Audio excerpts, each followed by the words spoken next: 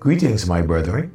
What a joy it is for me to sit here and think of you, think of the Lord, what He would have me to say to you, and to just encourage you as you live your Christian life. I am speaking to you morning after morning on the little theme, start your walk and continue with Christ. The man Jack P. Schofield has encouraged my heart over and repeated times with the song that he wrote entitled Saved, based on Ephesians chapter 2 verse 8, for by grace are ye saved, that not of yourselves, it's the gift of God, not of works, lest any man should boast. Salvation is a gift. Please, there's one or two things that one can do with a gift. One can receive a gift, or one can reject a gift. And if you die without Christ, the only reason why you will not be with Christ is that He offered you the gift of salvation and you rejected it. Do not continue to reject the gift. And if you have already received the gift, keep on walking with the Lord. So Jack said, when poor and needy and all alone, in love He said to me, come unto me and I'll lead you home to live with me eternally. Save by His power divine. Save to new life sublime. Life now is sweet and my joy is complete, for I am saved, saved, saved. That's why Paul could write to the believers at Colossae when he said, as ye have therefore received Christ Jesus the Lord, so walk ye in Him. Last morning, I shared with you a little bit on who is this person who saved us? Who is this person the Christian received? And we looked at the name given to us in our portion of Scripture. We looked at the name Jesus. We looked at Christ. And the third one we looked at was the Lord. The Lord. According to the Scripture, Christ living in us, the living one who dwells within us is Christ.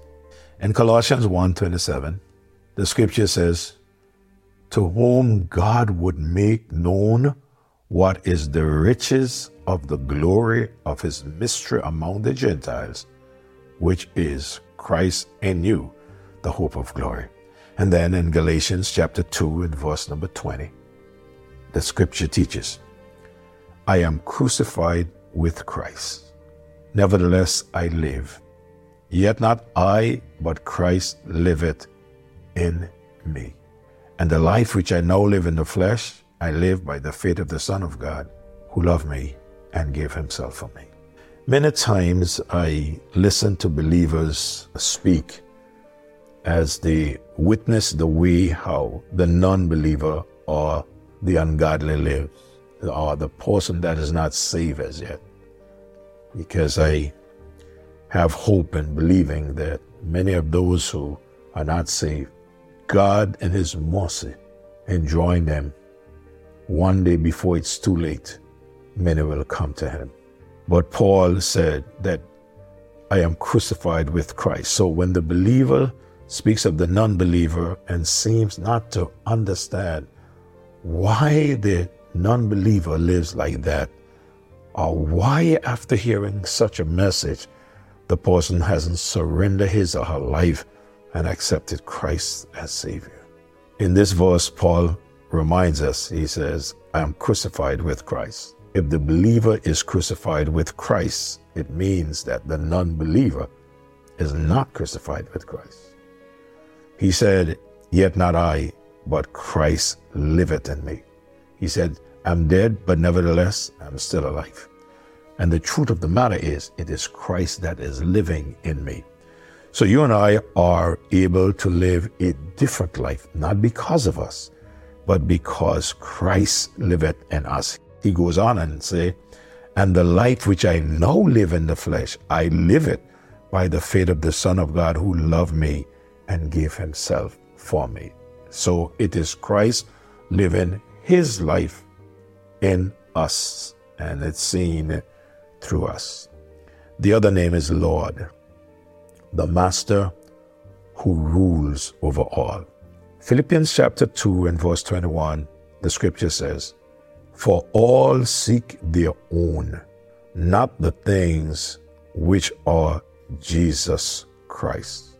If someone seeking the things of their own and they're not seeking the things of Jesus Christ, it means that they rule their own lives, and it is not Christ that rule their life. Because when you set out to please somebody, when someone is your ruler, you need to know what that person wants you to do, and you will do it. But when you are on your own, you do what you want, and no one seems to be able to tell you anything that you would listen to change. Peter writes in 1 Peter chapter 3 and verse 15, he says, but sanctify the Lord God in your hearts, and be ready always to give an answer to every man that asketh you a reason of the hope that is in you with meekness and fear. We must make sure we understand all of this if we really want to know what it all means to be a Christian and to know who he really is. Notice, all Christian sins are forgiven. May I say it again? All Christian sins are forgiven. This same Jesus who have been received is the one who bare our sins on Calvary's cross. The Christian has received a new life. People ask you what it means to be a Christian. The Christian has received a new life. That's why the scripture says, if any man be in Christ, he's a new creature. Old things are passed away, and behold, all things are become new. That's why the phrase born again, it refers to a brand new life. All Christians receive a new life. The Christ whom he has received now lives within him as his life. And as I said before, the reason why the Christian can actually do things different to the non-Christian is because Christ is living within the Christian based on the word of God. Then, thirdly and lastly this morning, the Christian recognizes a new master. The book of Ephesians in the 2nd chapter, Paul reminds us that before we accepted Christ as Lord and Savior, he said we were dead in our trespasses and in our sins. Ephesians chapter number 2 and verse number 2. But we have been quickened, we have been made alive when we accept. He said we used to walk according to the course of this world before we accepted Christ, according to the prince of the power of the air, that spirit that now worketh in the children of disobedience. He also said, among whom also we all had our conversation in time past, and the lust of the flesh, fulfilling the desire of the flesh and of the mind, and were by nature the children of wrath, even as others. And then verse 4 says, but God, who is rich in mercy, for his great love wherein he loved us, even when we were dead in sins, has quickened us together with Christ.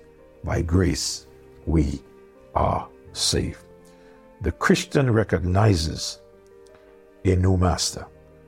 The one whom he has received is not just Jesus the Christ, but he has now become Jesus Christ the Lord.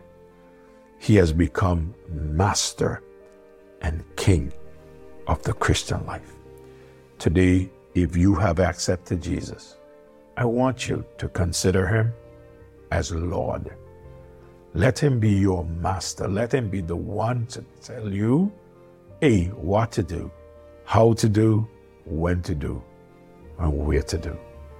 And if you have not trusted him, I encourage you to trust him. Make him your master and Lord and become a child of God. Our Father, thank you for this hope we as your children have. And thank you, Lord, that you are with us and you help us in every situation.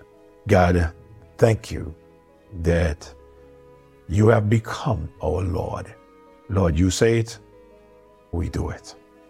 Have your way with us. Give us a clear understanding of your word. And as we share, Lord, help us to share with others and others with others so that your word would get to that person that you intend for it to reach. Thanks for every listener. Thanks for every partner. Have your way with us now. In Jesus' name I pray. Amen. Brethren, God bless you. I sit here today and say, I love you, and I thank God for you, and for what we can do together for the glory of God, so that people will get a chance to hear the gospel. You may never preach a gospel message, but you can take this devotion and you can send it to a loved one, and they can find Christ through the word of God. Do have a great day. Don't forget now, please share.